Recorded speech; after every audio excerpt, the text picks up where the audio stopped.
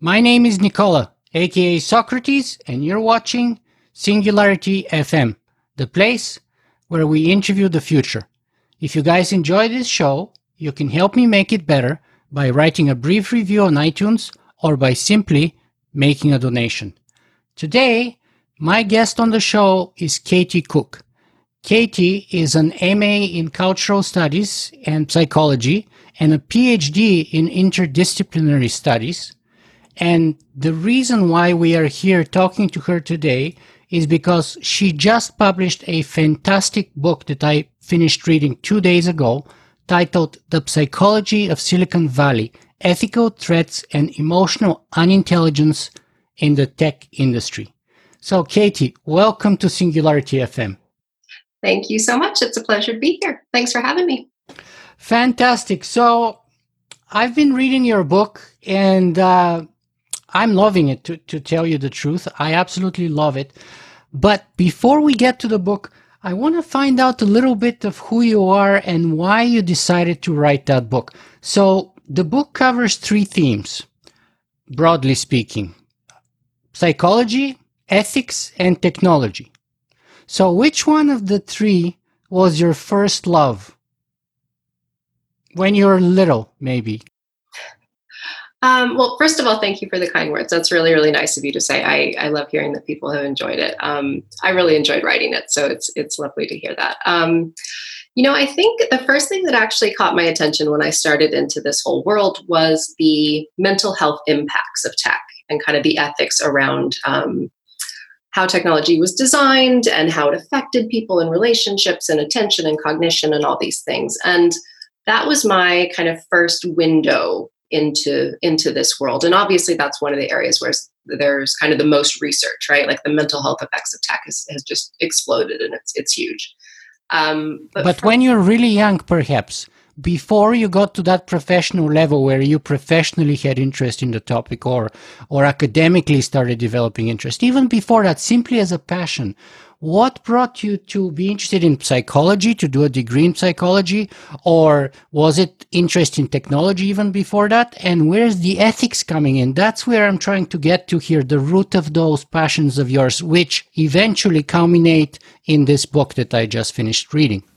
Sure, that's a great question. So I from the time I was a little kid, all I wanted to do in my mind was help people, and I didn't know exactly what that looked like or what that meant. So I wanted to be a doctor at first because that was kind of the most, easy, basic way I could think of in my young brain of helping people. And I went to school for that. I was pre-med in college, thinking that that's what I would do. And it became quite apparent that that's not what I loved. And so I was tutoring writing anyway. I've always loved writing. And I switched to an English degree because I really love narratives and people and people's stories. And I became a counselor after that, thinking maybe that was my way to help people. It quickly became apparent that I was a little too, perhaps, empathetic for that. And I spent a lot of time very, very sad and in tears after my session. So that didn't seem like quite the right fit. I then kind of started thinking about bridging some of my interests. So I'd always loved narratives. My last class in college was a social psychology class. And I thought, oh my gosh, how did I miss this? Like, how did I not get the memo that this existed and I could do this as a job? And so I ended up going back to school for my second master's, looking at issues in modern culture and kind of studying modernism and how humans respond to difficult situations, basically. And then my PhD was, again, interdisciplinary and on the psychology of progress, really, and how human beings get from a point that's quite difficult and work through that to something that's hopefully more positive. And then with the book, I became interested in tech, as I mentioned, about 9 years ago. And I started applying some of those ideas to the tech industry and looking at how the psychology of the industry was influencing its ethics or lack thereof sometimes. And I became really interested in the social changes and changes to institutions. And I wanted to see if there was anything that psychology could contribute or that I could contribute or be of service in that way. So that's the whistle stop tour of how I got here. Fantastic. And the psychology of progress is a very interesting topic indeed. And I believe that we actually need a lot more research and publications on that topic, especially given all the fundamental changes that we're observing in the world of technology.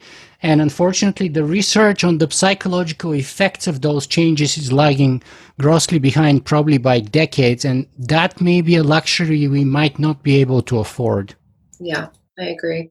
It's very difficult to kind of marry up the study of social progress with technological progress, because obviously one is so much more just fast than the other, basically, right? Social progress is iterative, and it takes a long time to catch up. So it's definitely operating at a loss, I think. But there are definitely some things we can do, to my mind. And I've heard a lot more people talking about it, which is heartening to me. Right. When I started 10 years ago and I started talking about ethics in technology, one of my best friends, he's a medical engineer. Well, he's an engineer who works in the medical field. He provides support to the MRI machines in all of Ontario, and sometimes he flies all over Canada, and he always used to tell me, well, you philosophers, you're all bullshitters, because at the end of the day, there's nothing you have to show for it. Whereas you see, if I don't go to work and if I don't do my job, people can't get their medical tests. So what I do makes a real effect on the world. And what you do is just creating those piles in the sky, those, air castles. And, my work is black and white. There's no ethics in it. It's all engineering. It's pure 1 or 0, and it's very simple black and white thing. And now I think actually, and that was kind of often the attitude that I used to be greeted with when I go to talk somewhere about the importance of technology and of ethics within technology, especially when it comes to human enhancement, AI, or what have you. And people used to look at me like I'm crazy, but in the last 3 or 4 years, I've seen a sea of change in that, and now it's completely like there's so much work and research, and I'm so happy to see that. Yeah, same. I feel exactly the same. And I know what you mean about your friend and that kind of attitude. I interviewed probably hundreds of people for this book, 240 or 50 in the end. And the distancing from other specialties and disciplines, and kind of an exceptionalism within the tech community about, that kind of way of thinking, or that kind of way of churning out products rather than ideas and kind of gray areas and stuff. There is kind of a separatism in tech that I think needs to be broken down, but we can talk about that later.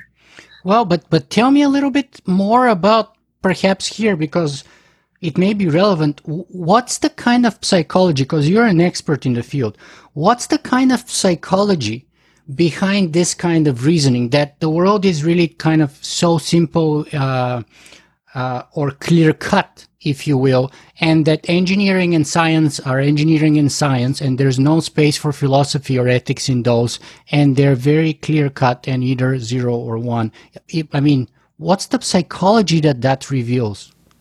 Yeah, that's interesting. That's why I put the cover of my book is kind of binary. Ones I noticed in the background, and that to me kind of does represent the psychology of a lot of people in the industry. And again, with social psychology, you do tend to have to generalize a little bit, and so you lose a little bit of nuance. And so sometimes when I talk about these things, they risk sounding like generalizations. But some of the themes that came up, for sure, were a preference for kind of black and white solutions. And I think one of the problems with that is that, humans love to think in dualistic terms and in binaries, right? Like we love an either or choice, but it kind of precludes then a third choice or a fourth choice or a fifth choice. And also then diminishes, I think, creativity in a way, because you're not maybe thinking about other ways of doing something. And I think if there was, this ties back to a lot of things, but if there was more diversity in tech, I think that would change the situation a lot. And not just, all kinds of diversity, gender, ethnicity, different kinds of education. So more humanities students, I think would be a great area to try to improve and get more into the pipeline. Different backgrounds, socioeconomic backgrounds. It's also an area of privilege, really, when you look at it, right? A lot of people come from very, Ivy League schools, privileged backgrounds. There's not a lot of diversity in terms of the socioeconomic landscape, especially of founders. So I think diversity would be one of the things I would prioritize that would go a long way, because there is just this kind of overwhelming homogeny, I think, is the word that always comes to mind for me when I think about the psychology of the industry. And that can mean a lot of things, and it's shaped by a lot of different things, but there's something very insular about it that I think it would be really valuable to try to move or shift a little bit in a different direction. An interesting case or example of that was perhaps my last interviewee, Cathy O'Neil, who wrote this fantastic book called Weapons of Mass Destruction. And she was talking how she started with ethics and philosophy, but because everything seemed to be so subjective and so arguable all of the time, she basically sought refuge in math, where she thought math is very clear, is absolutely objective, it's absolutely right or wrong, and it's kind of very safe and secure in that way. And then 20 years later, she was shocked to discover that actually, even though she was doing math, what she was doing could be called in some ways weapons of mass destruction. And the damages had highly sort of objective ethical consequences to a lot of people all over the world. And so she ended up having this whole full circle by trying to run away from ethics, going into math as a refuge, and then eventually coming back into ethics and writing this book about weapons of mass destruction. So, I mean, is that not kind of like a sort of a psychological quest for safety and security, and especially if you're a nice person who don't want to be controversial and sort of, rattle the boat or something like that? Yeah, I think that's a really good point. She also has a wonderful TED Talk, by the way, that I absolutely love. She's so brilliant. She does. I've heard her kind of talk about that full circle. And interestingly, that's what kind of happened to me as well. I started out interested in psychology. I moved towards looking at more at impacts and the effects of what was going on. And then I circled back and ended up with psychology again, albeit of a different kind, the psychology of the industry rather than the psychological impacts of tech. But I think, people seem to be, to my mind, kind of predisposed to one kind of thinking or another oftentimes. And there is something that is very comforting about numbers and about right answers. And I think perhaps I take it for granted because I've always loved, even things that don't have endings, right? Like my favorite books were always the ones that either ended badly or had an ambiguous ending. I love Jean so much. She's my favorite author. Because who? Sorry? Jean Rhys.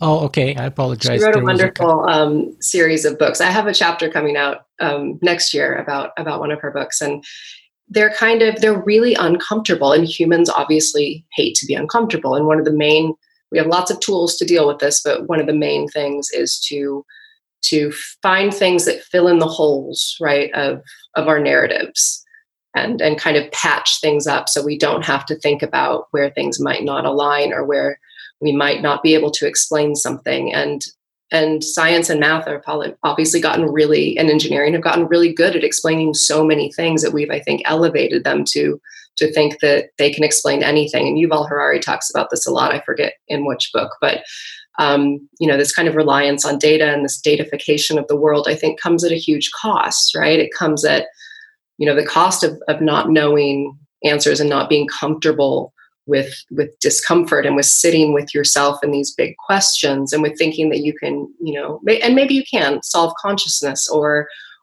figure out the meaning of life or purpose or love or all these things that as humans we've, strived to understand for so long. I think technologists sometimes think that anything can be disrupted and anything can be solved with technical solutions. And my opinion is that is incorrect.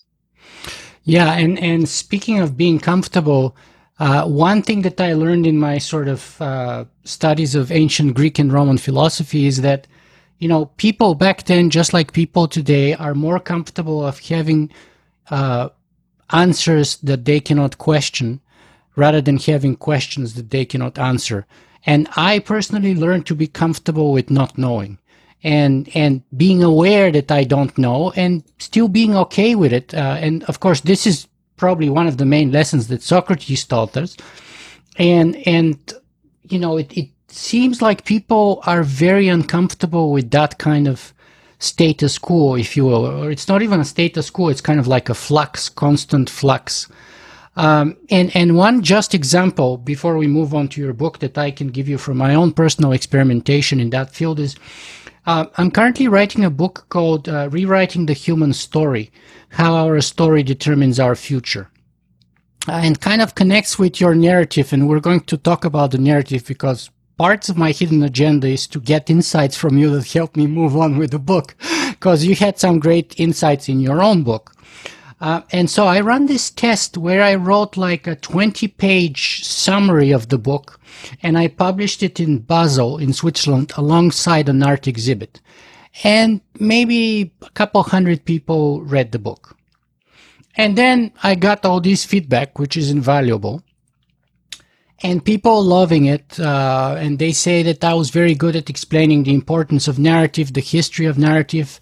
And the last part of the book where I tell them that basically the narrative of the future cannot be written by a single nation, by a single species, by a single sex, by a single race, from a single point of view. And it needs to be not a singularity, but, multipolar, interspecies, intersex, intercultural, probably interplanetary and intercivilizational narrative if we are to have peace among all those potential possibilities in the future, whether with artificial intelligences and enhanced humans here or aliens and stuff like that. And the major criticism that I got back from people was, but give us the narrative. And I was like, but guys, the whole point I'm doing this is to tell you I cannot write the narrative because I can do that, but that will be my narrative. It wouldn't be your narrative. And the whole point is for everyone to partake in this narrative, to have a mosaic of narratives that kind of like a puzzle fits together to create a meta-narrative. And they're like, but give us the narrative. So here's the pamphlet. So that's one of several reasons why I've been stuck on the book for the last couple of years. I mean, it's a huge question, isn't it? But I think you're exactly right. And if I could change anything, or if I had to kind of answer for what I would love to see happen, it would be kind of a reharnessing of the narrative from kind of the modern social and economic narrative, I guess I would say, from a very unified place. I would love nothing more than if our species could think of one another as one group, and not even that, but to extend it, as you said, out to planets and to animals and to nature, and to think of everything as connected, because it really, really is. I think that sounds like a brilliant book. Well, it sounds like an idea, probably. It's not a book yet, so it's far from brilliant, given that it's not even a book. But speaking of other sentiences, and I was actually even arguing in the book that we should push beyond. We should push to include not merely sentiences, sapiences, but sentiences. In other words, any sentient being, even of a varying degree of intelligence as compared to us, should be included and should enjoy some kind of rights and privileges and protections, if you will. And one of the examples that I was giving was that, today, our argument is basically we're smarter than you, and therefore we can kill you and eat you and enslave you and throw you in production animal farms or in the zoo or do medical experiments over you. And if one day we are in the context where we stop being the smartest species on the planet, whether in the context of artificial intelligence superseding us, or whether in the context of, let's say, alien intelligence coming from space, the question then is, why wouldn't they treat us with the same principle that we're treating the others right now? We're smarter than you, therefore we can do whatever the heck we want to do with you. And my argument was that we have to live the principle that we set the example of how we treat lesser intelligences than us by our own behavior. So and of course, there's no guarantee that that will be a successful model for others, but at the very least, we can say we didn't do that ourselves. Yeah, I think that's really right. And you can see that even in interpersonal relationships and interactions as well. I think at some point I talk about in the book, the power paradox, and this idea that when you get an elevated sense of power, your awareness and your empathy tend to decrease. It decreases kind of the neurological activation of those areas of your brain. And I think at a species level, that can be true as well. When you get really powerful and kind of being the highest on the food chain, you kind of lose sense of everything else that's going on, and the fact that everything works together and it's an ecosystem, and it all kind of supports each other, and you can't disrupt. It's like a mobile, right? Like over a kid's crib, you can't disrupt one part without everything else falling out of place. And I think we've really lost touch with that. So that kind of mentality would be, super helpful. Super helpful. Very well. So it's time for us to jump into your book, sure. The Psychology of Silicon Valley, Ethical Threats and Emotional Unintelligence in the Tech Industry. So tell me about the title then. First of all, or let me try and break it down into steps. So first of all, somebody would say the psychology of Silicon Valley. How do you do psychology of a whole geographical location or a whole industry like the tech industry, as opposed to, doing a psychological analysis of a single individual?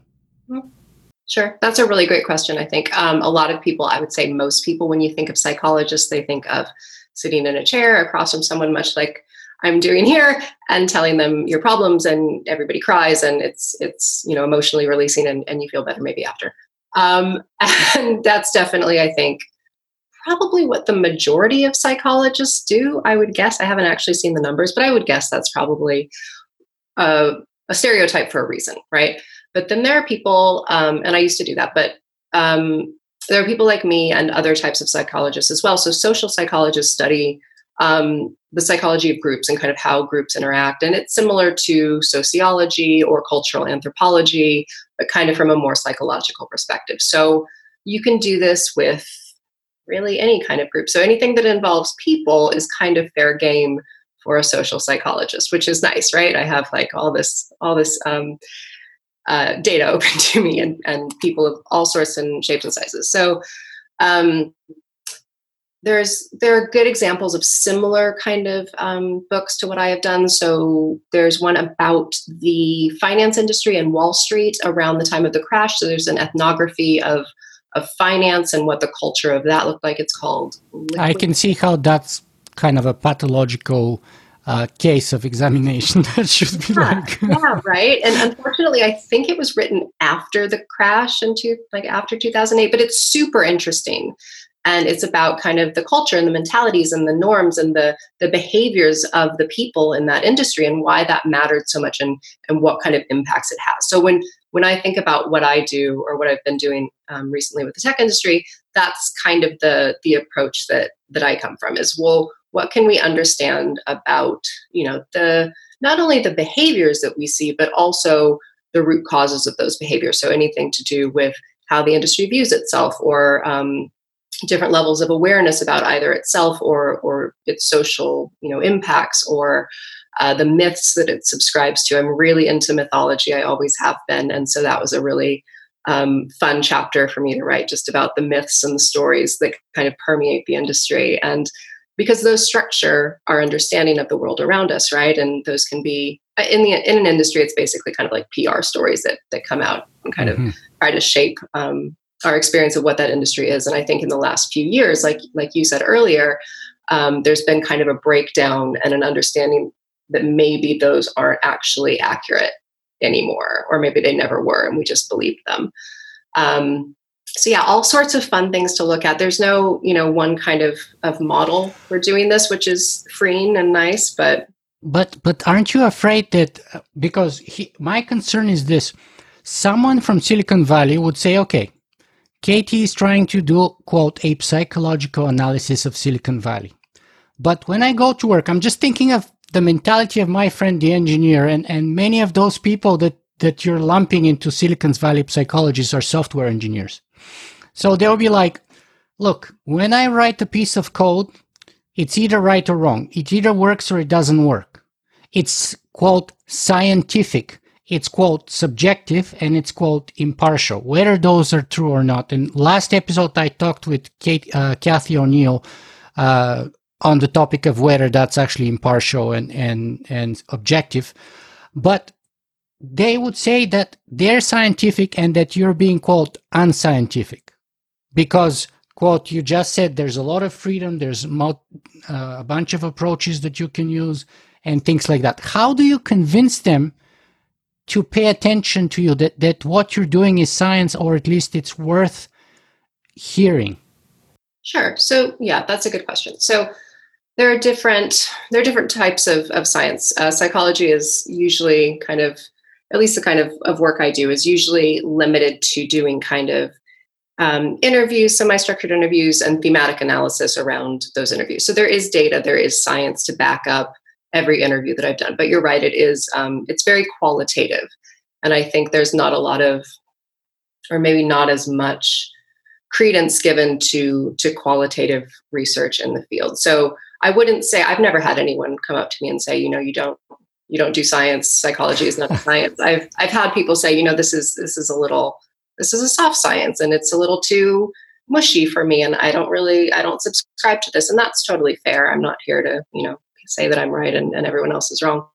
But I think there is value in finding themes across a group of people, right? And we could do this with, America right now and look at what's going on within the society and the culture and the ethos and the values and the mindsets of the American people. And I think that would be a really valuable piece of work. And the same way that I think Karen Ho's book on Wall Street was really valuable to understand what happened so that it, doesn't happen again, A of all, and that industry might be able to kind of self-correct a bit. And so the other thing to say, obviously, is that these things aren't true of everyone, right? I talked to plenty of engineers who had lots and lots of empathy.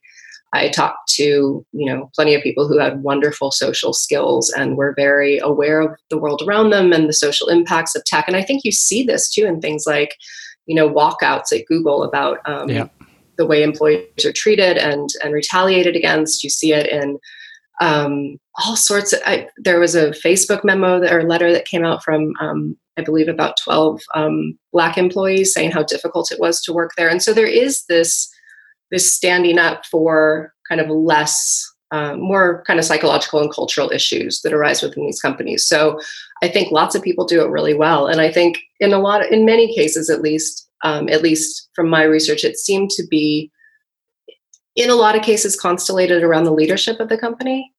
I didn't speak to anyone at LinkedIn who had a negative experience of working there.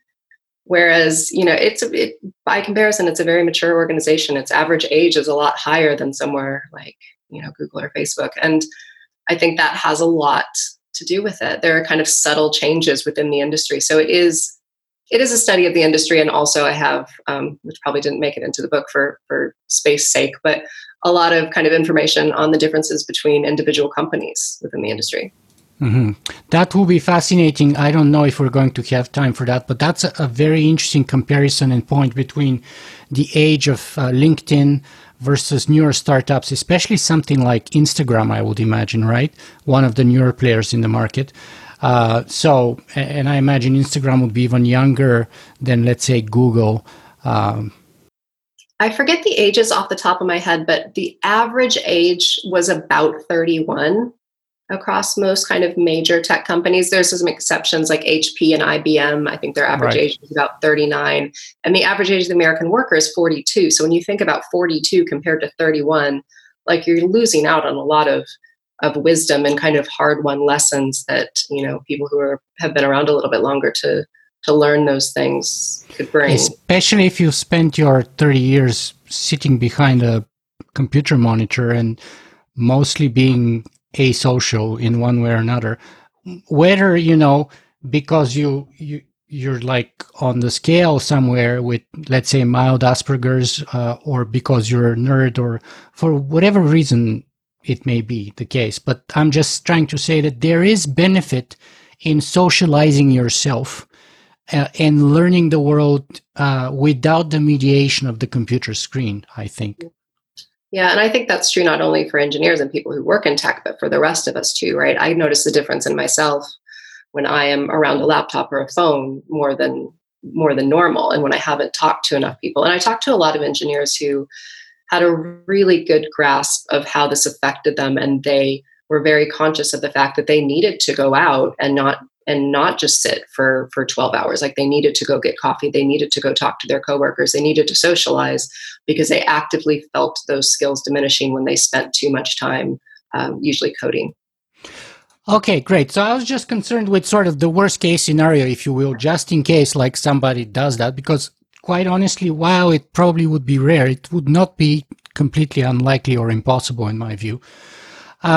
So the second part of the title, or the subtitle, ethical threats and emotional unintelligence. So let's break it into two parts. So what are the ethical threats in your opinion, and where is the emotional unintelligence?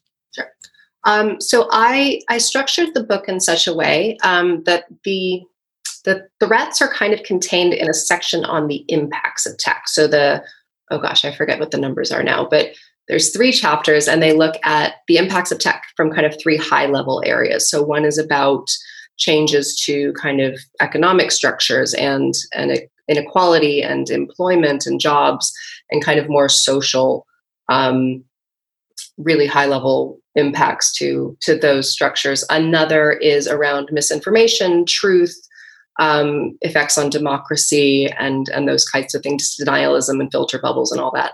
And the third is around kind of the human impacts and the effects on relationships and friendships and mental health, depression, anxiety, Suicide, those kinds of things. So when I think about the ethics, I want to be usually very clear that there's a correlation between the psychology of the industry in a lot of cases and the things that happen in the industry that we might want to correct, right? Some of the things that we see that we don't like, that created this kind of dumpster fire of behaviors that we see.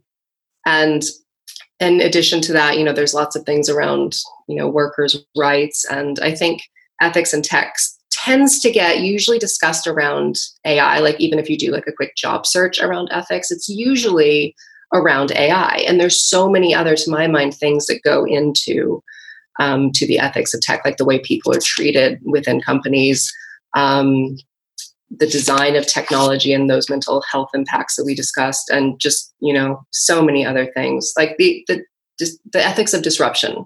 What does it mean to disrupt something? And are you ethically responsible when you do that? Do you owe the world something if you screw up an election, or if you undermine the notion of truth and, get a whole world out of whack with what, or out of touch, with what is authentic and inauthentic? And so I think the ethical questions are a lot bigger than people often give them credit for. Absolutely. It's what I've been trying to bring to light for the past decade. And I'm still failing probably after a decade. And what about the emotional unintelligence? What does that mean? Sure. I'm not sure if it's a word. I thought about that the other day. I haven't even looked it up. Unintelligence might not be a word, but that phrase came from a conversation with one of my editors at Macmillan. And I think one of the key kind of thrusts of the book is that it's really difficult to have good ethics in a group that's kind of psychologically unhealthy in one way or another. And great point. Thinking about, and there's lots of ways to look at emotional intelligence, right? So I use a particular kind of model from a guy called Daniel Goleman, who's really been doing this for decades and decades. He has a book called Emotional Unintelligence. So I thought that was probably a good place to start. And there's different facets of it. And I think the industry is really, good at certain parts. So one of the facets of emotional intelligence is self-motivation. And I think the industry is amazingly motivated, right? It has big ideas. It's dedicated to problem solving. It has a profoundly strong work ethic. So motivation, I don't think, is a problem. But when we think about the other elements, I think they kind of have varying and again, this comes down to individual organizations, but varying skill sets around things like empathy and awareness and social skills and emotional control.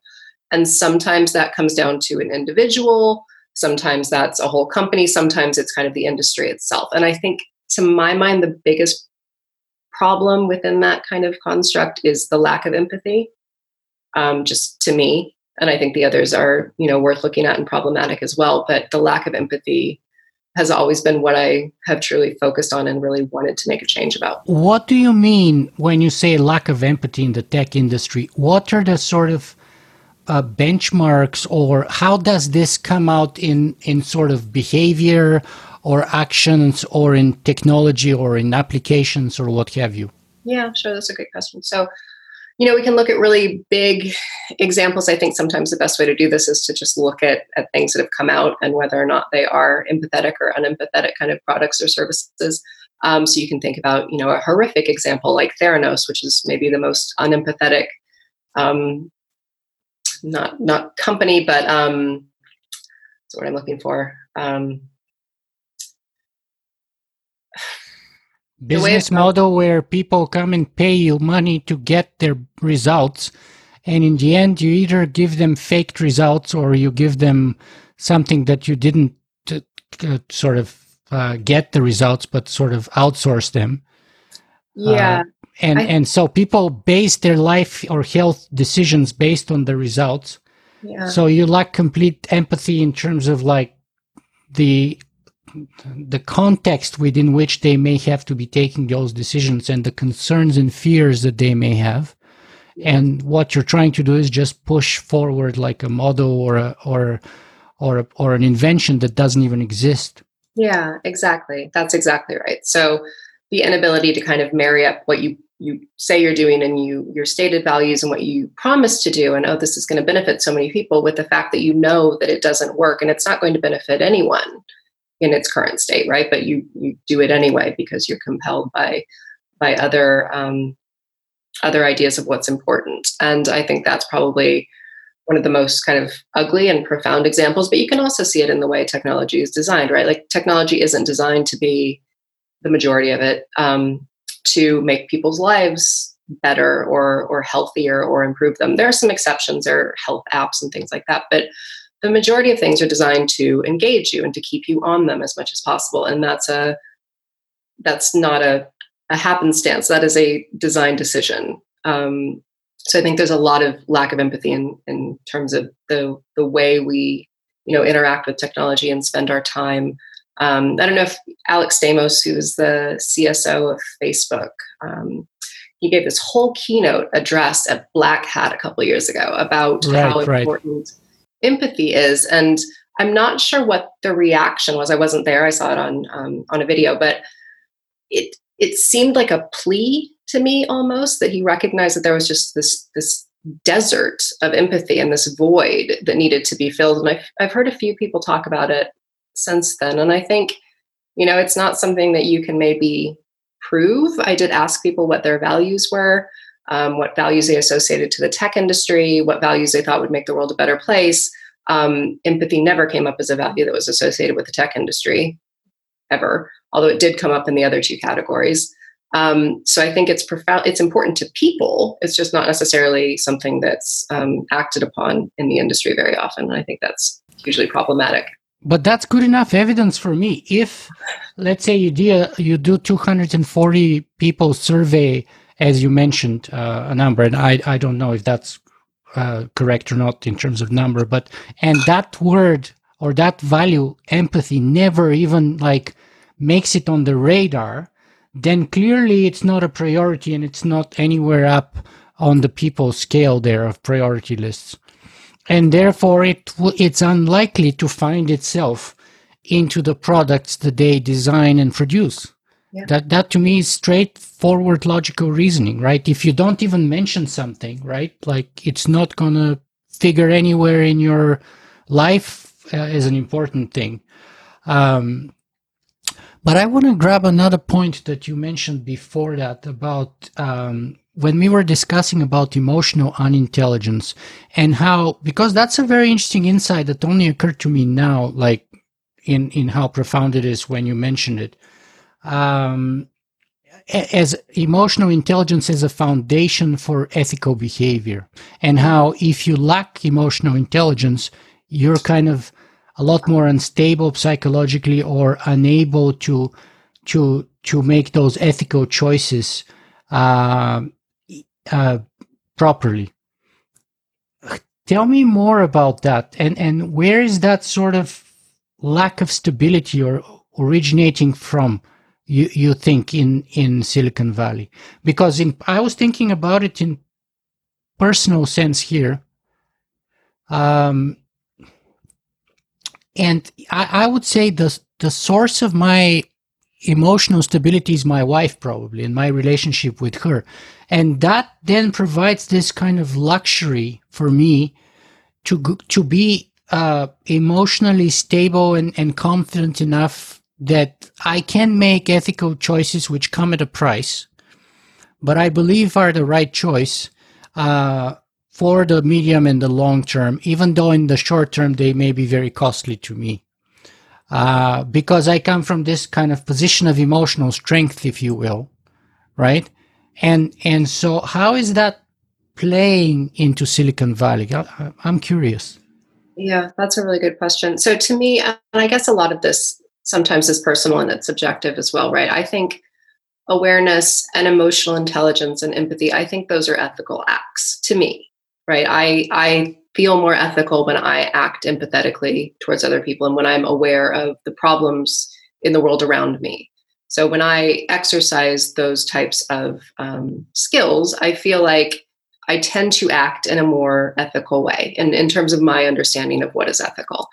And I think you have a better chance of understanding ethics and values and problems of behavior if you're in tune with those kind of more emotional constructs. So I think a lot of it, so I think there's a few things going on. I think there is a lot of focus on the external and the outer, and predominantly and increasingly less on kind of our inner worlds and our inner experience and success is measured in dollars, in IPOs.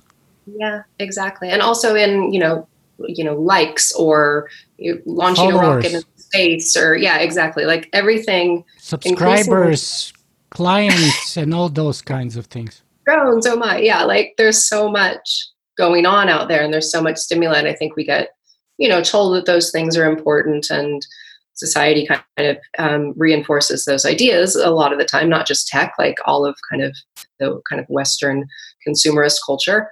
And when that happens, I think there's a kind of diminution of the inner. And I think a lot of, that affects a lot of things. That affects our awareness of ourselves, our ability to be with ourselves, our ability to think about emotions and handle emotions and be uncomfortable, like we were talking about earlier.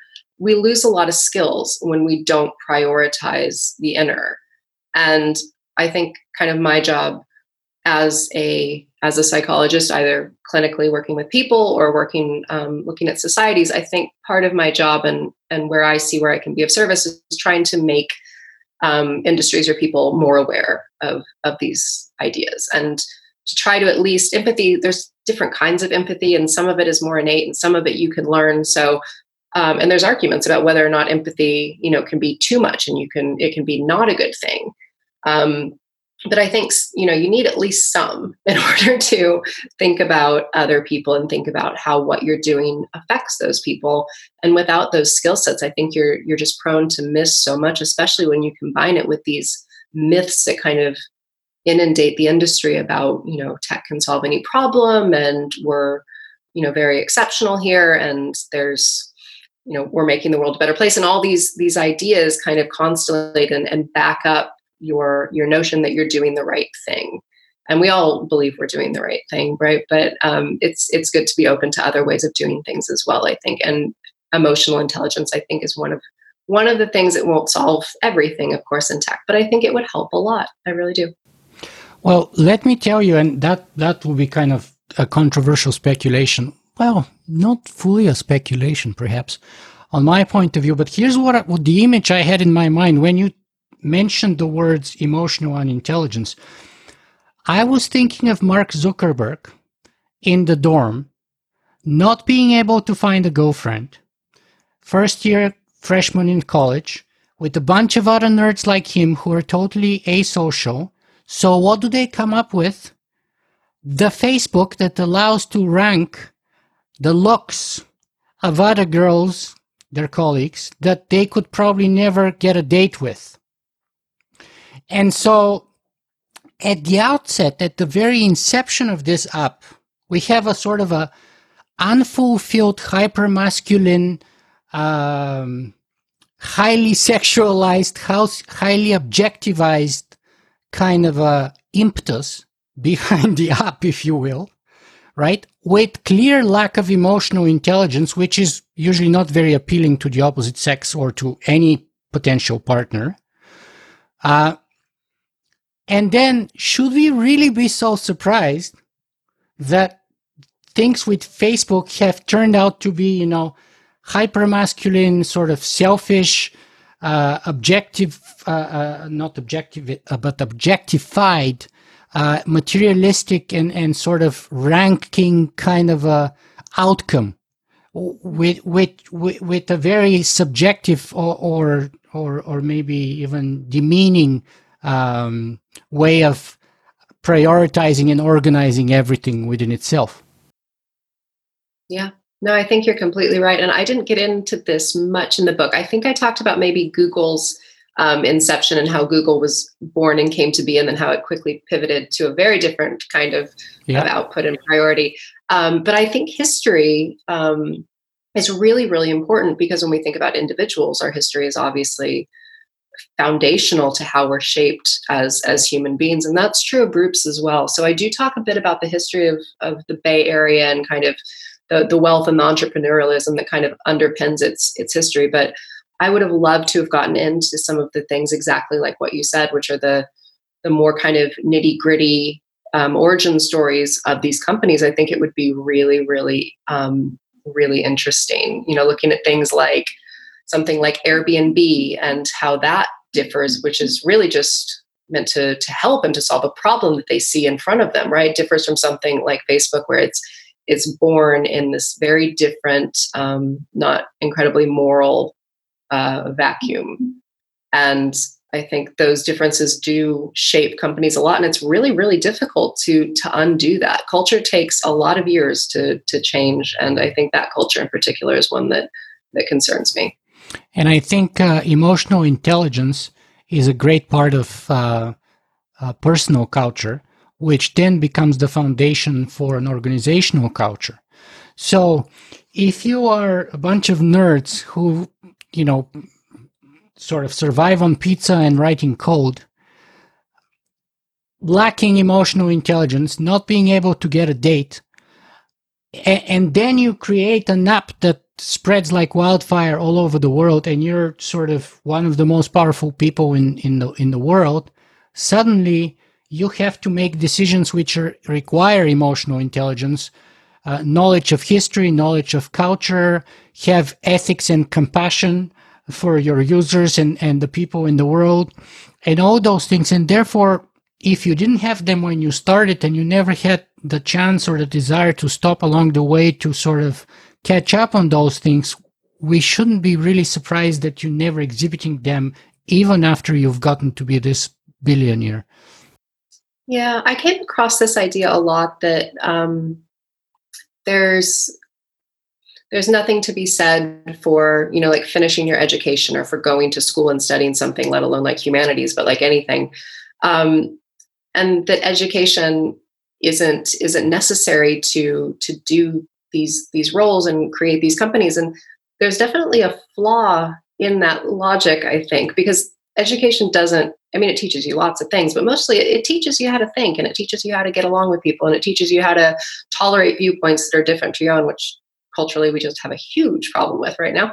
And I think if you're at the head of an organization and you don't have those skills and you don't hire people and prioritize letting them direct some of that kind of cultural influence with those skills, I think you're going to be at a huge loss. So there's kind of a one-man power dynamic going on, and not just Facebook, but a lot of companies, and a lack of diversity of perspectives and of skill sets. And I think it's worth noting that highly analytical people do have less empathy by in neurological research, right? If you're super duper analytical and not very emotional, the areas of your brain that are responsible for empathy are going to be less active, right? There's 5 areas that are responsible for those things, and they're just not going to fire as highly. You're going to have all these other areas that are doing cool things and firing off the charts, but you're just going to be less likely to have emotional intelligence like empathy and self-awareness as a skill set. And so you need to bring those in. And I think the failure to do that just has profound consequences for this leadership. Not all you of them, give some great, you give some fantastic examples in your book with, for example, one interview of Mark Zuckerberg, where the interviewer kept asking him about what does he feel about this and what does he feel about that, and he always would return to say, well, what I think is, and I think this and I think that, and so he never actually said what he or maybe he used twice the word I feel, but he used 20 sometimes the word I think. And so, yeah, that clearly is an impediment to sort of connecting with people via feeling rather than via logic or via thinking.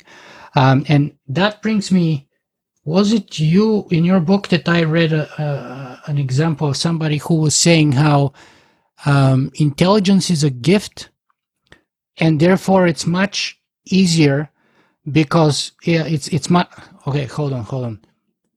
It's easier to be intelligent. Intelligence is easier because it's a gift, and compassion is always harder because it's a choice. I don't think I said that, but I really like that. Right? Because look, you can be born intelligent. You can be born naturally inclined to write code or to do math or to be a great engineer or even a great artist, a great musician, a great psychologist, what have you. But then making the choice, using that with compassion to make a particular difference versus just for yourself or for your company, that's a choice. And the intelligence was given to you for nothing, more or less. And yes, you could have worked to improve it with education and with training, etc. But then compassion comes on top of that as a choice, and therefore it's much harder than intelligence because it has to be earned, and it requires much tougher effort and focus than simply to be smart. Yeah, I think in a lot of cases that's very true. There are definitely some people I think who are just born with those skills kind of inbuilt though, right? And there's a subset of the population, I think this is in the first chapter of my book, that just really does struggle with emotions. It's something that's very difficult for them. And it's 10% of the general population has this thing called alexithymia, where they don't understand emotions in the same way that probably you or I do, or the majority of people do. And that condition or that diagnosis is very common in people on the spectrum. It's about 50% of people who have autism also have alexithymia, which is probably why people with autism get kind of called out as being unempathetic when that's not necessarily the case. But some people definitely are either, born very compassionate. And I think people tend to think and favor either, feeling or thinking to one way or the other. And that's fine. And there's no kind of right or wrong way. I think it's just that there does need to be diversity in those ways of thinking. And I think diversity of thought would be one of the most important things that the industry could embrace. Mm-hmm. Well, let me talk to you about your thesis. What's your book's thesis? My book's thesis is that emotional intelligence is fundamental to having more ethical technology. That's kind of it in a nutshell. And beyond emotional intelligence, just kind of psychological health is another way of thinking about it. So you can think about, the cultural differences between kind of certain tech companies that we could name and shame, and I don't think that's necessary. But there are definitely areas for improvement in the psychological health of the industry, and I think it's nothing, to demean them about or to to blame them for. I think a lot of these things are born in this kind of, economic system that prioritizes, output and shareholder value and economic returns and profit, and not the health of workers or what consumers need, or balancing, our economic inequality. There's not a lot of focus on the things that I think make a society a lot better. There's a lot of focus on things that don't. And I think tech is kind of, unfortunately, the biggest and baddest example of that right now, at least in the US. So is your book, let me ask you, who is your book written for? Is it for people in Silicon Valley with the hope of listening to you, or at least considering what you have to say and hopefully changing their behavior? Or is it for outsiders who would then put pressure on Silicon Valley to sort of force that change, if you will? That's a great question. Thank you for asking that. So my background is in research. As you can tell, it's a very heavily researched book. But I wanted it to, when I talked to my publishers about it, I really wanted it to be a crossover. So I wanted it to be well-researched and also really accessible. So it's being used in ethics classrooms across the world, I guess, but across the US and a couple other places, as kind of a textbook and some kind of case studies and stuff. So it's used in classrooms. It's used for anyone who is even remotely interested in what's going on in the tech industry at kind of a higher level and wants a different way of looking at those problems. It might help explain what's going on in a more holistic kind of way, I think. So part of my frustration when I started researching this was that we treat problems as if they're all distinct, right? Like we see workers' rights over here, and we see design flaws here, and we see, whatever, inequality over here. And I think a lot of those things come from similar places, come from kind of similar impulses. And if we treat the impulses and the drives and the motivations that are leading to those behaviors and leading to those impacts, we might make a big difference if we can start to shift those in a meaningful way. And that doesn't mean we shouldn't, do other stuff concurrently, like change laws and understandings of what monopolies mean now and different definitions of things. But I think it's really important to also work on the culture kind of from the inside. So I've had a few people from Silicon Valley read it, and the response has actually been really, really nice and positive. So so far it's been good. I'm sure there'll be some, reactions, but that's fantastic. Okay. That's fantastic. And how would you measure whether you've been successful with this book or not? I don't make any money off the book. Like, it's open access and I don't, get paid. I don't keep track of sales. I don't really think Right. Let me just interrupt you here for a second and say that was one of my other questions, but we should probably talk about that, because you've made that very brave and interesting choice to provide open access to people who can go, and I would put the link in the article, and download your book for free, the electronic version of it, right? Yeah, that would be great. Anyone who wants it, you are welcome to have it. Please enjoy. Thank you very much. I was one of those people, right? I did download the book for free, and I read it, right, and I loved it, and I hope many other people do. And you also deserve to get paid for the book. So if you people can buy the book also if they want to do a hard copy of it. But the question here is, why make such a brave choice on a brand new book? I mean, most people, especially young authors such as yourself, we start off pretty broke and poor when we write our first books. So we are hoping we're going to make some money originally, and yet you took the brave decision, and that was, I'm sure, economically costly to you, to give away the electronic version for free as an open access. And I'm sure that wasn't too easy with your publisher either, by the way. So why go that route? For a few reasons.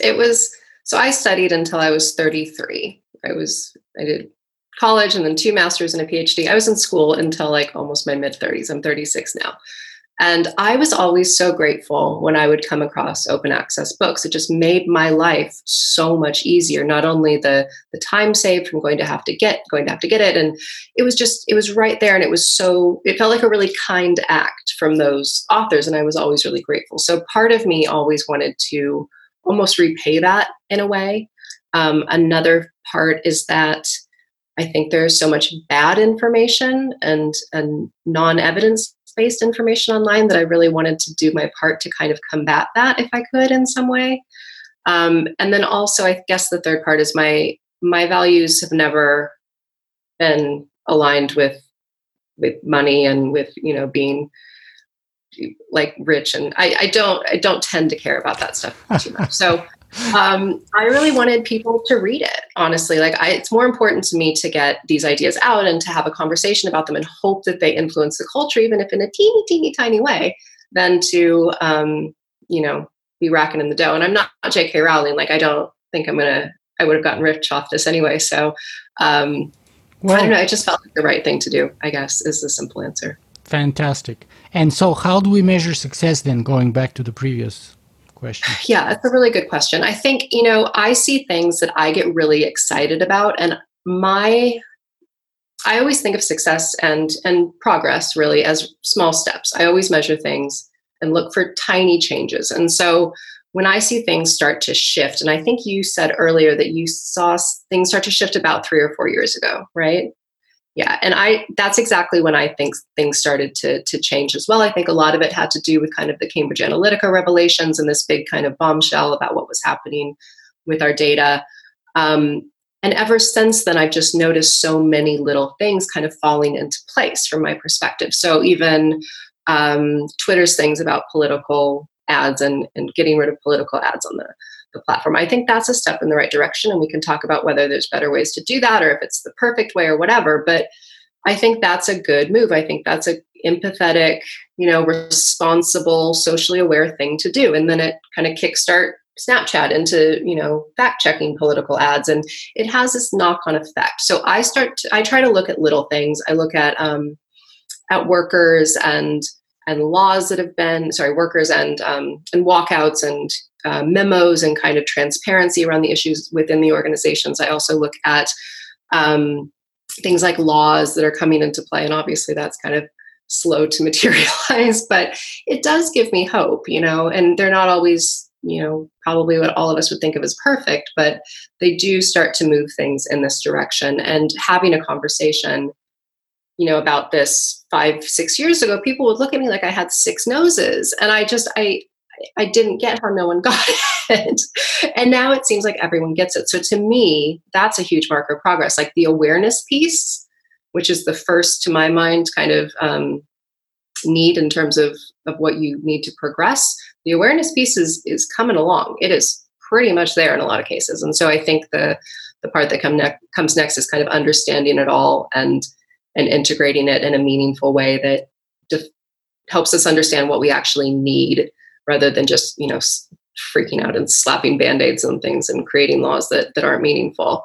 The wisdom piece, I think, comes next, and the understanding. Mm-hmm. Okay, so let's talk a little bit about the actual sort of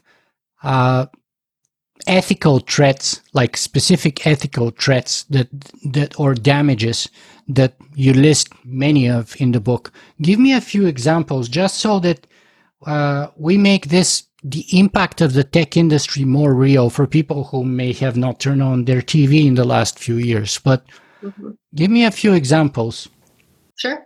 The one that always comes to mind for me is probably workers' rights. That's always my first one. The way people are treated in these companies, and a lot of these companies, to me, is a huge, huge problem. And I think kind of this bifurcation of jobs and putting people almost in kind of a feudal system is starting to emerge, and that really, really bothers me. So the gig economy and the lack of stability in work and the lack of vacation and healthcare and all these things, or health insurance rather, all these things that kind of come along with the way workers are treated. There's more contractors at Google than full-time employees, and by all accounts, to be a contractor at Google is not very fun. You don't get treated nearly as well. And I'm sure it's a cush job and it pays well, but people still need security, and they still need to feel valued. And I think a lot of the jobs that are emerging, both within kind of big companies and also from startups that rely on kind of a more gig economy business model, don't necessarily provide a lot of that for people, don't provide the dignity of work that people psychologically need to feel like they have a purpose in life. But right? someone would say, look, Katie, the average salary in Silicon Valley is $250,000. Like, those people are taken care of, and they have the most amazing perks you can imagine, like maternity leave, freeze your eggs if you want, like 250 grand. That's like $250,000 a year, and you have the rule, for example, in Google that, 20% of the time you can work on a project of your own choosing, etc., etc. How is that not good enough? Yeah, no, it sounds great, right? Like kombucha bars and like unlimited vacation and all of the things that it sounds like are really enjoyable. And I think a lot of that is kind of a narrative, and the pay is absolutely real. Like, I'm not arguing. I think the average Google salary is like $240 a year or something like that. Not arguing that a lot of things about working at these companies are really, really good.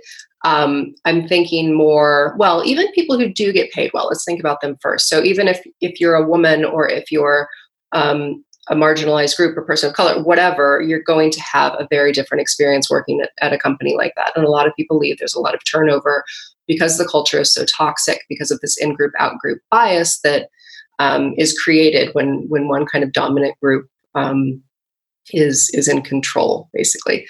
And I think, getting money and perks is nice, but going every day to a work environment where you're discriminated against and harassed, or sexualized, or whatever it may be, that doesn't necessarily make up for the economic benefits. So there's that piece, even for the people who do make lots of money. I'm thinking more about the people who don't. So the people who, Amazon warehouse employees, right? Like, Amazon, by all accounts, has pretty good diversity in terms of ethnicity, until you realize that diversity is because its warehouse workers are predominantly Hispanic or African American, or have higher rates in those categories. So I think the exploitation, almost in some cases, of people who are, drivers or driver partners or whatever they call them, it's really horrible. It's not a nice way to live. I've met so many drivers in the past 4 or 5 years since I started really researching this, who have had abominable experiences, who sleep on a mountainside in a tent because they can't afford their rent. Like, this is not a sustainable way to prop up an industry. And you can't do this for very long, and you can't disrupt industries and put people out of work and manufacturing jobs and things like that without expecting some pretty serious consequences. So I think the lives of workers, in a lot of respects, whether that's within the tech industry, kind of peripheral to it, or completely outside of it, needs to be a serious point of, research and contention. And to be fair, Andrew Yang has a whole very successful presidential campaign around this, entire issue. So I think there is growing awareness about it. That's interesting that you mentioned Andrew Yang. I did an interview with somebody a month or two ago where the hosts were one Republican and one Democrat, and they couldn't agree on almost anything, but they did agree both on Andrew Yang. So that was very interesting for me to observe. And now you're mentioning him too, which is interesting to me. But I want to go back to what you're just saying, and just mentioned that in your book you actually say that, you give lots of specific examples how, for example, Amazon is $1 trillion company, how it has been declaring tens of billions of profit for the last couple of years, where it has paid zero in terms of federal tax, how I think the average wage in Amazon warehouses was like $28,000 or something insane like that, and how people were forced to pee in bottles in order to meet their productivity goals, and they weren't allowed to take any breaks for lunch or any kind of breaks, even washroom breaks for that matter, and how if and when they do get injured, for one reason or another, they don't even have like healthcare and medical insurance and all kinds of things like that. But so that's, of course, in a context, again, where Amazon is $1 trillion company with tens of billions of profit every year and paying zero federal tax. But someone who is on the outside may say, look, I'm not a worker in Amazon and I'm not a worker in Silicon Valley. I'm just a client. So all I care is that my Prime delivery gets to my place on the next day. Why should I care about Silicon Valley's, unethical issues? And why would that, or how would that impact on me? Why is that relevant to my life? If, say, they work somewhere in the other end of the world, like in Europe, or let's say on the East Coast in the US or in Canada. Give me another example where, what these companies do has a direct sort of, poses a direct ethical threat to my welfare or being. Sure. I think it's important to point out first that not only did they not pay any federal taxes, they actually got a tax rebate in 2018. So they're actually getting money back from the negative tax. So beyond that, I think this elevation of corporations and of wealth and the kind of economic disparity within these corporations and more broadly in the US, I'm not sure people understand always how this affects them or how it affects society in a systemic way, right? So societies that are grossly unequal are less happy, less healthy, more prone to civic unrest. And I think that's exactly what we're seeing now, right? Like you see increases in suicides, you see a decrease in the average lifespan in America, and you see growing numbers of kind of democratic and threats to democracy and social institutions and things like that. Just to give you one example that you may be aware of, but you don't mention in your book, Canadians and Americans are very close. Like, we're not very different. We're in many ways. We're different in some subtle ways, but there's not such a fundamental difference. And we're kind of almost the same economy. And yet the funny longevity fact is that Canadians live on average 4 years longer than Americans, which is a big, huge number, 4 years. Yeah.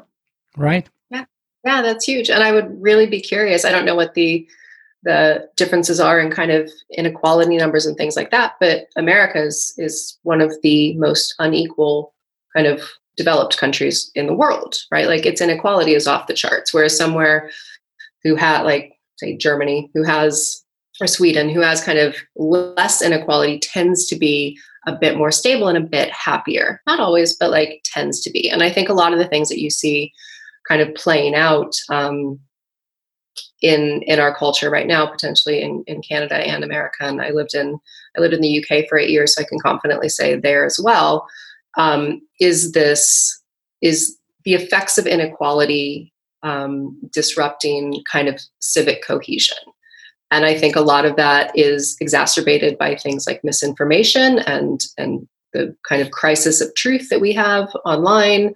I think that will not get better anytime soon. And inequality is what scares me most right now, and kind of civic breakdown.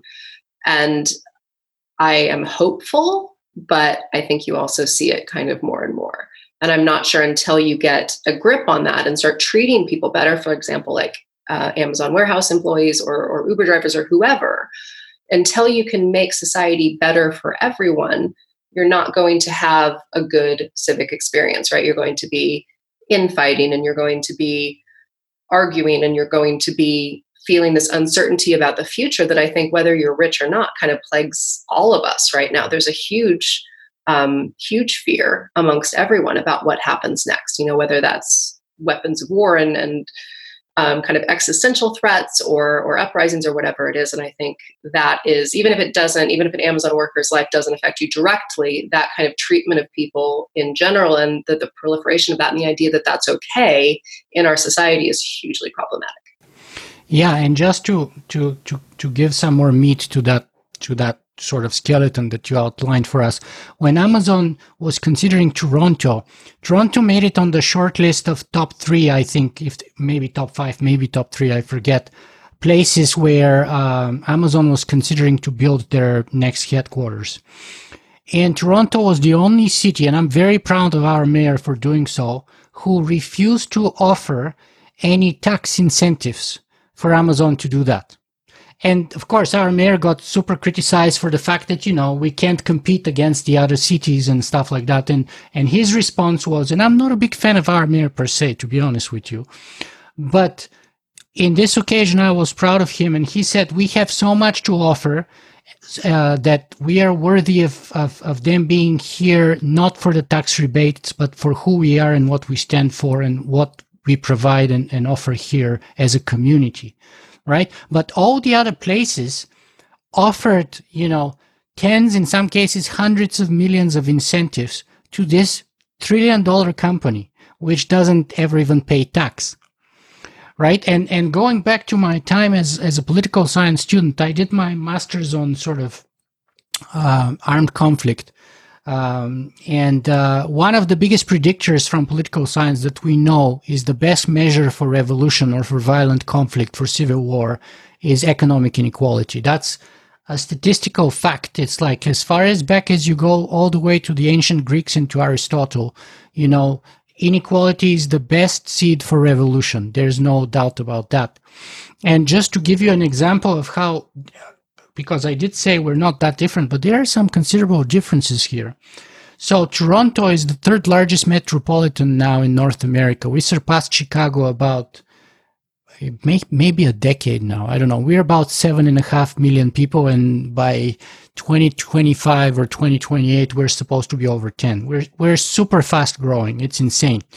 Anyway, just to give you two examples. One example is we have currently right now, the official statistics is about 9,500 homeless people in a city of the size of Toronto, GTA.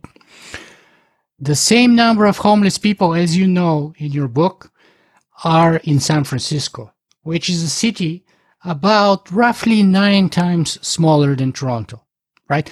And by the way, San Francisco has some of the richest people in the world, some of the richest tech companies in the world, the most tech, the most billionaires, the most everything. And it's always smarter and better than any of us. So how is it that we have this strange outcome? And another example to give you with crime, actually, we have had a terrible year in Toronto with shootings and murders and crime and stuff. And we're going to break our record, probably getting close to about 90 or so murders for the whole year, right? As I said, we're bigger than Chicago. In Chicago, you have 90 murders or so in about a month, right? So that's the comparison we're talking about. And the question is, how is it that you have these different outcomes here in these societies, which are in so many ways so close, So, and what kind of psychology or sociology gives rise to these kinds of outcomes? I think it's a really good question. It's funny you bring that up, and I wish I could answer. I don't know, I guess is the answer in terms of the Canada-America experience. But I would be really interested to hear about what kind of drives those numbers and those differences. I'm sure a lot of it is legal. I'm not sure what the gun laws are in Canada. I know. Well, we have legal gun ownership here, and there's like 5 or 6 million, maybe, gun owners or something like that out of a population of 36 million. But the illegal guns usually come from south of the border because we have very strict compared to the US. So we could do better. We used to have a gun registry where basically was a centralized registry where anyone would buy a gun and there was this database which then the conservative government basically killed. But we still have very strict gun ownership laws, and it takes very little sort of deviation from what expected out of you as a gun owner for you to lose those privileges, by the way, as opposed to the US. So we do have lots of guns actually here. Yeah. I know hunting is a big thing. One of my best friends is Canadian and right. They have very different, but I've spoken to them about it and they have very different ideas about what it means to own a gun. So that sounds about, on par with what I understand right. as well. So let's get back on topic here. However, so let's talk a little bit about the diversity situation, because this is a criticism that I'm very often mercilessly attacked for by my wife, because this is probably my greatest failure, right? So, and I fail on all fronts. So first of all, maybe 10, if I'm very generous to myself, 15% of all of my interviewees so far have been women. And not only that, but 88% of my audience is males. And now I have, quote, the best audience, end of quote, because, I know that 90% of them have a university degree. I know that 60% of them have a master's degree. I know that 43% of my audience has a PhD. I know that. They're super smart. They're super well educated. They're higher income people. You can call them the elite, if you will. But I fail miserably on the female part, with only 12% of my audience being females. So, and that's perhaps, or is it, it's a question, a representation of sort of like a Silicon Valley, the situation there. And what is it that I can do to improve this? And what is it that they can do to improve this? Yeah. First of all, I think it's worth saying that your audience is also really engaged. Like, I've seen some of the questions they ask, and that they're just really, really insightful and engaged in the process. I know one person, I think it was Cory Doctorow you had on, and you had like 6 pages of questions for him. Right. From people, it was amazing. Yeah. So yeah, I agree. You do have a wonderful audience from what I can tell. I think part of it is that they always talk about whether the lack of diversity in tech is a pipeline or a cultural problem, right? Like whether enough women really end up there and are educated in STEM to get to the industry, or whether or not the industry kind of loses them once they get there. And I think it's a really good question. I imagine it's a bit of both, but my understanding is it's more of a cultural problem. And so by extension, I would imagine that there's more men in Silicon Valley, and there's more men for you to interview on these topics who are in that space. So to me, that disparity of interviewees doesn't shock me. It makes perfect sense in a way. I think there are definitely women doing really cool stuff, but it's not always as a founder or. And it's even worse than that, because they're not just men; they're white men usuai. Right? Yeah, so it's not only non-diverse in terms of sex, but also race. I am terrible in all of that. Like I'm just not doing well here in with respect to that. Yeah. Well, I mean, I'm happy to give you some names of people I really respect and who are doing amazing things, and whether or not they're, I can think of tons of women, but also people of color and people who might be more diverse in different ways. You might be interested in talking to, and your listeners might be interested in hearing. But I think a lot of it, I wouldn't say that's anyone's fault. That's just, to my mind, that's kind of how the industry is self-selected, right? And they've been self-selecting like that since 1966, when they had kind of that skill set definition from some psychologists about what the industry needed. And that's really pervasive, and it still exists. And I think people are doing really good work to break down those stereotypes, but it's a process, and it's very, it's going to be a very long time before there's equity in a lot of respects in tech. I think age is another one. You've had obviously people of all different ages on your show, but within the actual industry and founders and engineers and stuff, it's a very fetishizing kind of youth culture. And it's really fascinating to see that it self-selects in all these different ways to kind of give one version of kind of a voice to this industry that then spreads all over the world. So yeah, if I could fix anything in tech, I think that would probably be where I went first. And I know there's some really cool people working on like Project Include, and in the UK there's balanced boards, and there's all these cool initiatives that I think will do really great things. But you're right, it is very much a problem. But I'll give you some names if you want. Fantastic. Yeah, I'm happy to hear your suggestions. But we've been talking for about 90 minutes now, or approaching 90 minutes, and I know your time is valuable. So let me just ask the last 3 or 4 questions here. And the first is kind of a continuation of this. So we discussed these kinds of issues that your book is focused about: emotional intelligence, sort of ethical threats and ethical consequences of the Silicon Valley big tech industry. What can we do about it? And perhaps you can break your answer into two, and you kind of touched about diversity here, but maybe you can expand that by breaking it into two groups. What can people in Silicon Valley do about this? And what can outsiders from, let's say, Canada or the East Coast or wherever can do about this without being directly involved in the industry? Sure. I think internally, the obvious kind of answer is to hire people with more divergent experiences and more divergent backgrounds. And the idea behind that is that diverse companies are proven to be not only more profitable, but better at problem solving, right? And I think a lot of the reason Silicon Valley is having such a huge problem solving its problems is that it doesn't necessarily have the diversity of thought to do that kind of in-house. And I think prioritizing people with different educational backgrounds, different genders, different sexual orientations, different ethnicities, different everything would be really helpful, because the better mix of people you have from all of those different areas, the more ideas you're going to have and the better chance you're going to have of solving these problems. That just makes perfect kind of common sense, right?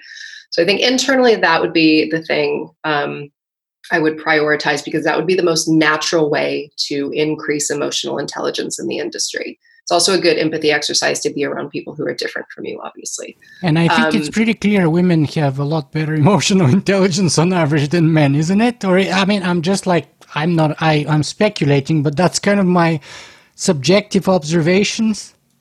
It's funny. You can never tell, I think, whether those things are inborn or whether we're kind of maybe socialized to be like that in a lot of respects. I've been socialized to be non-confrontational and very helpful and sweet and whatever. But I'm not sure I would have been like that naturally. I don't know. But there is some research. You're right. There is definitely some research. I feel like it's out of Irvine, but I could be wrong, about empathy between differences and empathy between different genders. So there is that piece. The other thing I think would be most helpful internally is to prioritize this as a value, right? To get some training in. And there are people who do emotional intelligence training. There's compassionate coding by a woman who, April Wenzel is the woman who runs it. And she goes in and tries to make companies more compassionate and does emotional intelligence training to try to get people to think about these things at kind of a ground level, basically, right? And think about how their products or how what they're coding impacts people down the line. So there's definitely a training and education aspect to it. That's kind of part of my background as well. So I'm invested in that kind of side of it as well. So I think those two things would be really useful from the inside. In terms of what you can do as a consumer, I think pressure on these companies when they aren't acting in a way that you consider ethical, and everyone's ethics are different. But if you don't like what you see, you can do different things. You can stop using that service. You can, tweet about it. You can write a letter. You can write to your congressman. There's one of the congressmen from Silicon Valley, Ro Khanna, is trying to redefine what a monopoly is now, right? Because the definition traditionally had to do with price setting, but now there's all these other harms that we think about when we think about monopolies that have to do with social harms and job loss and things like that. So lack of competition. Yeah, exactly. So supporting politicians and lawmakers and helping them be educated and know that these things are important. I think, again, like Andrew Yang is doing a lot towards that end. And I know Elizabeth Warren is also talking a lot about, and Amy Klobuchar, about breaking up tech companies and monopolies and stuff. So there's a lot that's happening. I think there's a lot of ways you can make your voice heard, whether you're, into politics or tweeting or marches or whatever it may be. There's lots of things you can do. Fantastic. And let me just ask you, and we're totally running out of time. Is it okay if I keep you for another 7 or 8 minutes? Yeah. Totally. Yeah. Okay. Thank you. Because I want to talk to you a little bit about Instagram here. Because you said you had a lot of research done on the specific companies themselves that you never had the chance to put into the book. And I'm particularly interested in Instagram for two reasons. One is personal. The other is kind of academic. So academically speaking, I've read a lot of studies that Instagram is the most depressing and depressed platform there is. And personally, my observations on that is twofold. So first of all, we had a not a close friend, but a good acquaintance of ours who committed suicide about a year and a half ago, maybe 2 years ago, maybe a year and a half ago. Who was probably about 33-year-old young man, professional and everything. I never knew. He was a big fan of my podcast. We were actually supposed to go out together for dinner or something. I told him I'm going to take him out, but then I had to cancel because something happened. I had to travel to Europe. And then by the time I came back, I had other responsibilities. By the time I get this on my list to do, he killed himself. And I felt so bad that, like, I never knew he's depressed or anything like that. But he was an Instagram user, very serious Instagram user. And then a cousin of my wife's attempted suicide. And she's the kind of obsessive Instagrammer who starts her morning on her toilet bowl with a selfie video. Imagine this, sitting on her toilet bowl on Instagram. Right? That's her, like, good morning. And she attempted to commit suicide. And I think in her case, maybe it was more like sort of like a call for attention and stuff like that. But still, those are my sort of anecdotal, subjective pieces of evidence that I have. And tell me a little about this. Am I correct to claim that it's the most depressing and depressed platform? Yeah, that is the research I've seen as well. It is the worst for your mental health. And it differs by gender and it differs by age. It is particularly dangerous, I would say, almost for teenage women, teenage girls. Those years are very difficult anyway. And to have your, self-esteem threatened on a daily basis by images of perfection that aren't even real is hugely damaging. But it's hard for all of us. For different reasons too. And I'm really sorry to hear about your friend and colleague or acquaintance. I had something similar happen as well. And I was wondering if that played any role at all, which is, if nothing else, interesting that's something that you think about almost immediately now, is whether or not social media had a hand in something like that. It's one of your first thoughts. And I know they're aware of it. I know they're aware of the research. They must be. They're getting supposedly rid of likes. I haven't seen it yet. I still have Instagram, and I can still see likes. So I don't know if that's something that is meant to be rolled out soon, but they're definitely aware of the problem. And it's really, it's a great app in a lot of ways.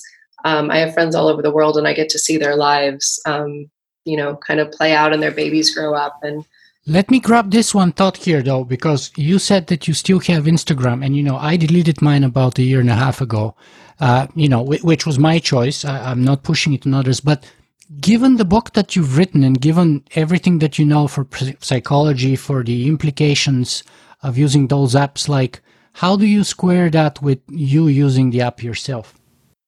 Yeah, so I have a very kind of easy response, which is my publishers were quite keen for me to have a social media presence. I was never on Twitter before. Yeah. And I got on a couple months ago before the book came out because I kind of felt like I had to. I saw that. And they didn't pressure me. They didn't say you absolutely have to. But one of the questions when you send in a book proposal is, what's your following like? Like how many do you have? And Instagram was actually my biggest. I had about 10,000 followers, and so I felt compelled to keep it, and it's a professional one, and I don't spend a lot of time on it. But it's a really good question. I think in a lot of ways you kind of have to balance different kinds of connection and what you want to get out of it. I met you because in part someone kind of connected us on Twitter, or cited another podcast that I was on, and we connected, which has been really great. So I can see the benefit in all these things. I just think the business model of them is so deeply flawed, and the way they go about prioritizing and understanding mental health is also really, really just not okay. Like, there need to be more social scientists and philosophers and psychologists in these companies to help understand how it's affecting societies and people's well-being. And up until recently, there hasn't been any of that, and it's still so deeply lacking that I'm scared that it won't get better anytime soon. And that reminds me a little bit on a side note that I actually owe an apology because it was absolutely, you just reminded me, it was a podcast fan of mine who on Twitter suggested that I interview you. And I'm so terrible right now. And I do get a lot of messages on Twitter sometimes, but I apologize, but I forget their name, but I owe them a lot of gratitude because thanks to them, thanks to that very proactive fan of the podcast in the blog, I got to read your fantastic book and to interview you today. So I apologize to them for not remembering their Twitter handle or their name.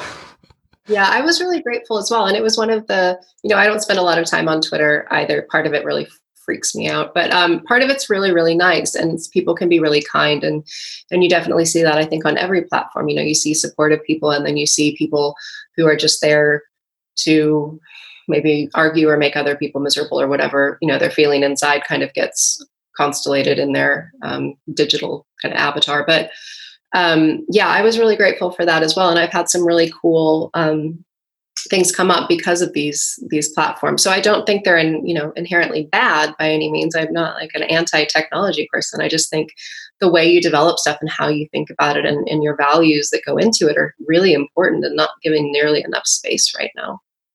But I also did notice that you're like very light Twitter user and that you only recently started your handle there.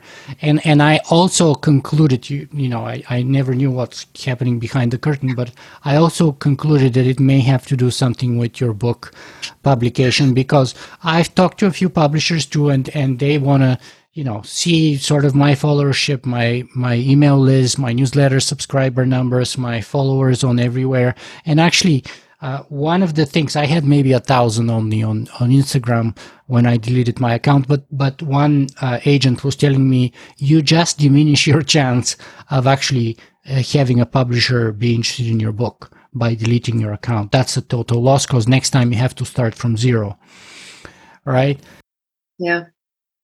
It's hard not to pay attention to. I try to not get wrapped up in it.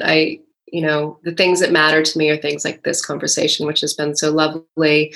I just got to go to Dallas and do a talk last week and meet some really interesting people in the space and see what they're doing. So things like that, and the outcome of some of the connections that you make because of technology can be great. But I try to focus on kind of the human element and the connections that you can have because of it.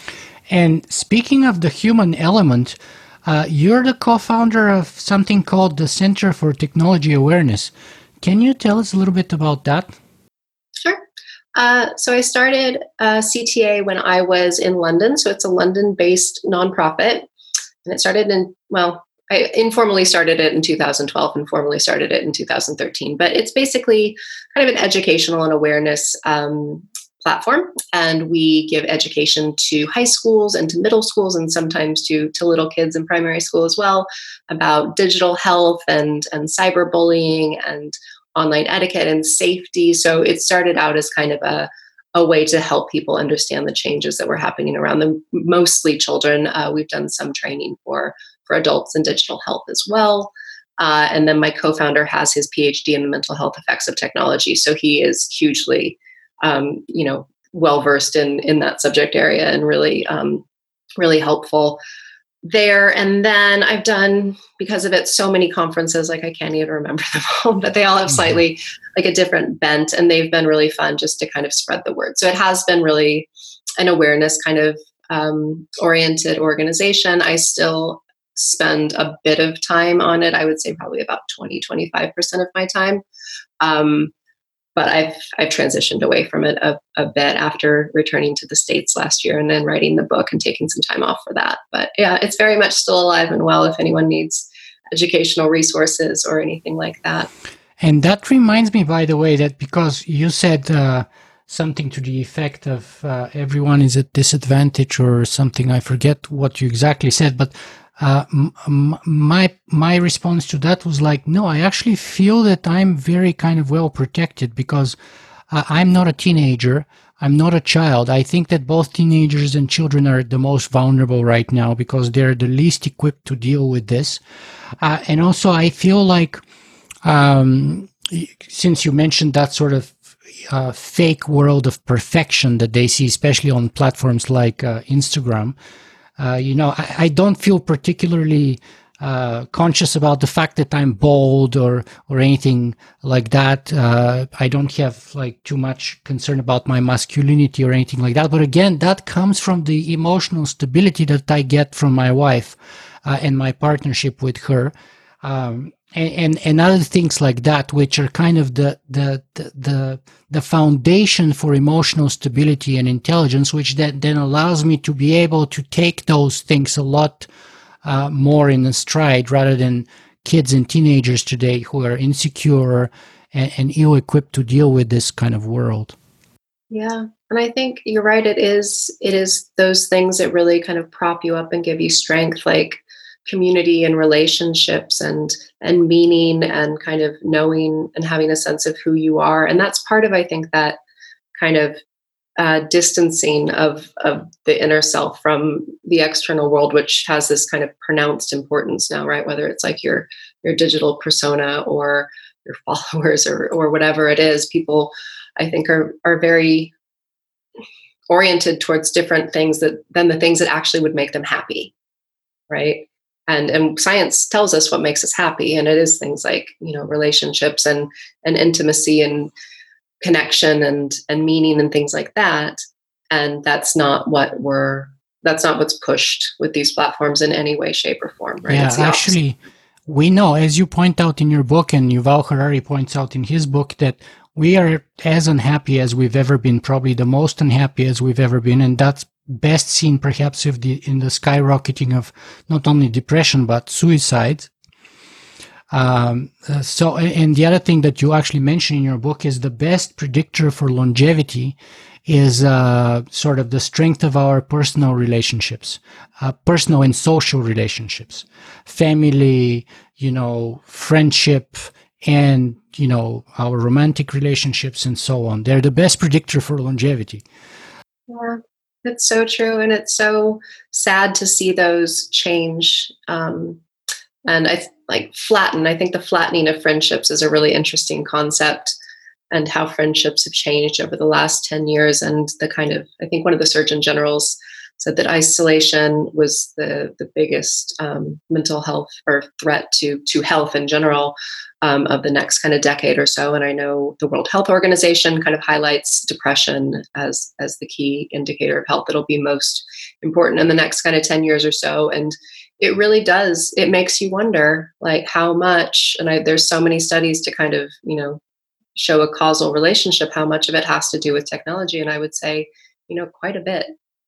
Right. And that's the dichotomy and ironic paradox in technology, perhaps, is that, for example, Facebook promises to bring us together and to have friends. And yet the biggest threat to friends, to Facebook, is our real life friends. So they want us to not spend time with or ignore our real life friends when we are with them, and instead get on their platform to sort of, socialize with our Facebook fake friends, let's call it.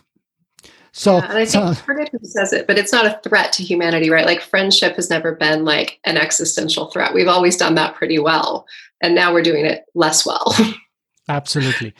Okay. Well, Katie, we've been talking for about an hour and 40 minutes. So let me ask you, what do you want the takeaway, most important message that our viewers and listeners would take away from this conversation with you today?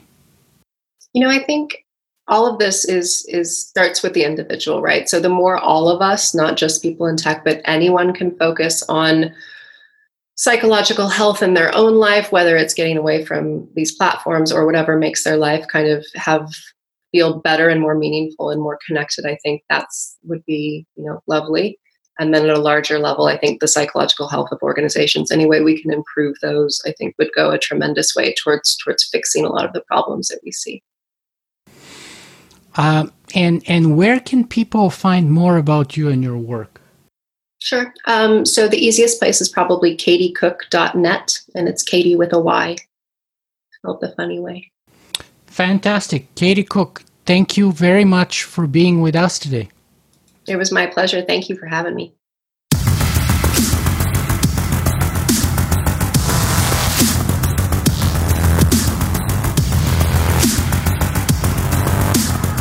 If you guys enjoy this show, you can help me make it better in a couple of ways. You can go and write a review on iTunes, or you can simply make a donation.